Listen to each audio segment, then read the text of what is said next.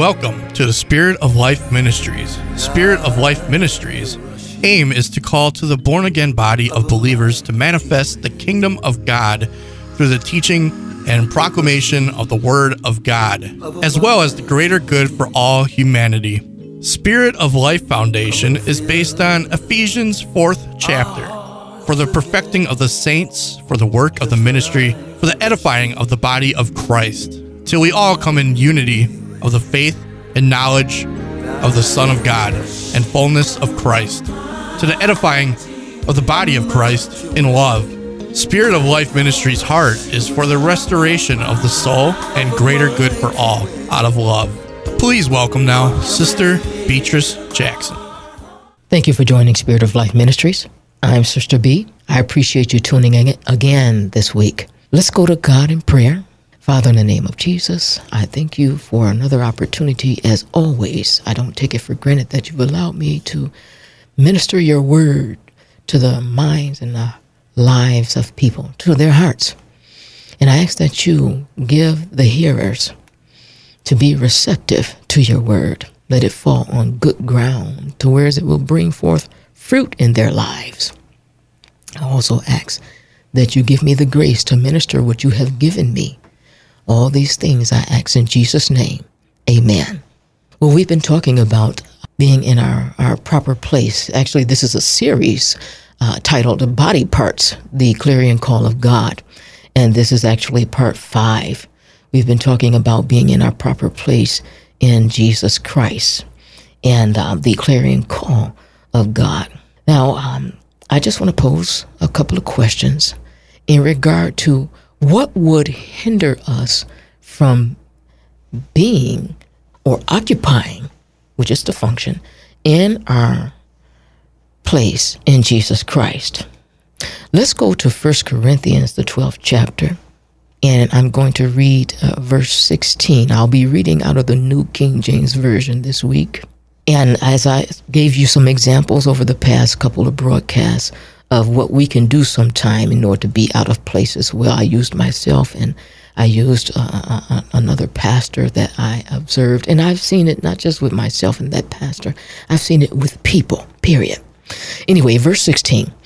And if the ear should say, because I am not an eye, I am not of the body, is it therefore not of the body? Question is, yes, it is, because it is the ear. And I gave the example that since God did not anoint me to sing, I thought different. I did not accept who God called me at that time. I fully embrace it now. Yet when he first started dealing with me, I did not. And that's what we can do sometime and find ourselves out of place. Another thing that happens is with authority, those that are in authority, pastors or bishops or whatever, whomever they are, others can do this as well, and people not end up in their right place or function properly in Jesus's body. Verse 21 says, and the eye cannot say to the hand, I have no need of you, nor again the head to the feet, I have no need of you. Now this eye, it represents, and the head represents these that are in authority and saying, I have no need of you. The eye cannot say to the hand, I have no need of you. And the head cannot say to the feet, I have no need of you, because it is God's placement. God places each member in the body as it has pleased him according to his wisdom. According to his wisdom. So that is a couple of the hindrances that can happen. Something else can happen as well. Let's go to Matthew, the 28th chapter, starting at verse 18. And this is where Jesus is giving the Great Commission before he leaves and ascends to heaven. He says, and Jesus came and spoke to them, saying, all authority, the King James says all power. And he says, all authority has been given to me in heaven and on earth. Go therefore and make disciples of all nations. Disciples meaning students. Make students of all people, all nations. Teach them. baptizing them in the name of the Father and of the Son and of the Holy Spirit. Verse 20, teaching them to observe all things that I have commanded you. And lo, I am with you always, even to the end of the age. Amen. So we read here where when we don't adhere to the great commission that Jesus has given us, it puts us out of joint too. It puts us out of position, because there's a position in Christ that he has given a mandate. And see, this is let's go to John 2, the second chapter. This is more so of what is happening, because these two go together. We are not adhering to Jesus' great commission that he gave. Now, let me say this too. All churches are not guilty of this, but some are, and they know who they are. Okay? This does not apply to everyone, yet it does apply to some.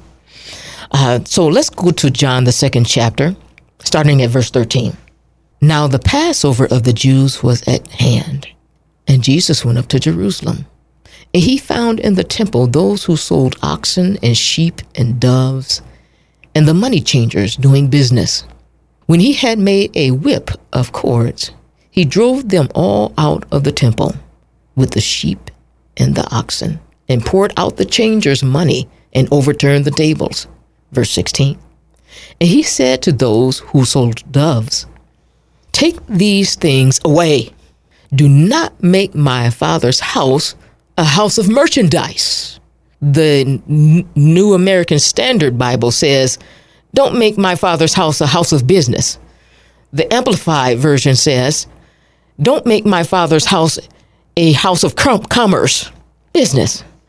And this will take people out of their position too, losing sight of the great commission that Jesus Christ gave, and has made the house of God more of a more of a place of merchandise, a place of business, commerce. And today, what that looks like is putting the importance of making financial reports ahead of God's business, anniversaries ahead of God's business, celebrating man, celebrations for man in the place of celebrating Jesus Christ.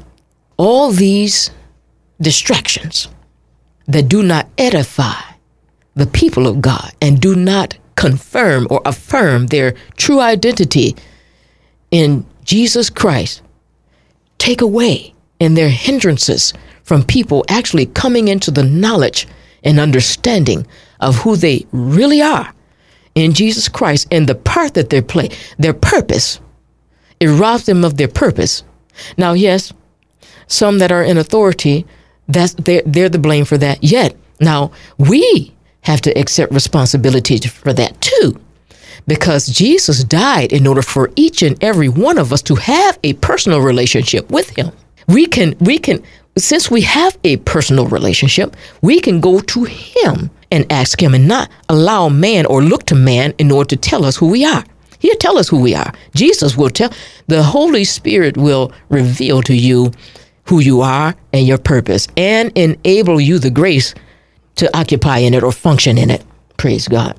Another thing that happens is Ephesians, the 4th chapter, where Jesus gave gifts unto men being universal in this case because it involves men and women. Ephesians, the 4th chapter, verse 11. And he himself gave some to be apostles, he being Jesus, some prophets, some evangelists, and some pastors and teachers.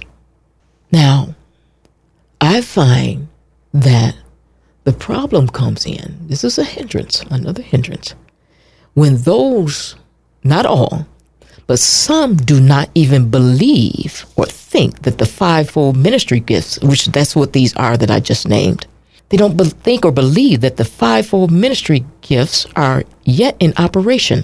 They believe that it was just for that time. I disagree. I want to call your attention to verses 12 through 16 in the same chapter. And I want to ask you a question. Just think about this. And as you think about this, I want you to think, is the church perfected? Because Jesus Christ will never stop perfecting his church until his return. Verse 12 speaks of equipping the saints for the work of the ministry, or perfecting them, the King James says. It speaks of edifying or building the body of Christ up. Verse 13, are we in the unity of the faith, or are there so many denominations till there is no unity? Are we growing in grace, maturing into the fullness of the stature of Christ as far as maturity? Are we no longer children, tossed to and fro, or are we like children? Are we yet like children, being tossed to and fro by every wind of doctrine? Are we able to speak the truth in love for the greater good and the well-being of a person? The motivation of our heart being love. Is the whole body fitly joined together, supplying one another, effectively working, and everyone doing their part? Or do we not even know our part yet? I want you to think about that, because this is the purpose of these ministry gifts. And we've made the mistake of, and I'm not faulting anyone, I'm just telling you what I've observed since I've been saved, that we've made the pastor to be the end of all. And that's not so. Think about it.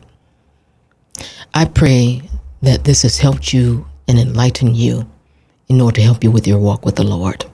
Now, Father, I ask that you give us your people to know who we are and what we have in you. And I trust your word as it has gone forth, that it will accomplish what you please. All these things I ask in Jesus' name.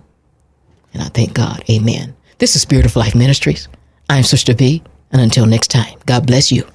Thank you for listening to Spirit of Life Ministries, an end-time ministry purposed for revival of the heart toward God, restoration of the soul for the hungry and the lost. Let them that are athirst come, and let them take the water of life freely. Spirit of Life Ministries is a 501c3 nonprofit organization. If you would like to be a blessing to the ministry, donations can be made through the Giveify app. To contact the ministry, Spirit of Life Ministries can be reached at 414-249-5121. Until next time, thank you and God bless you.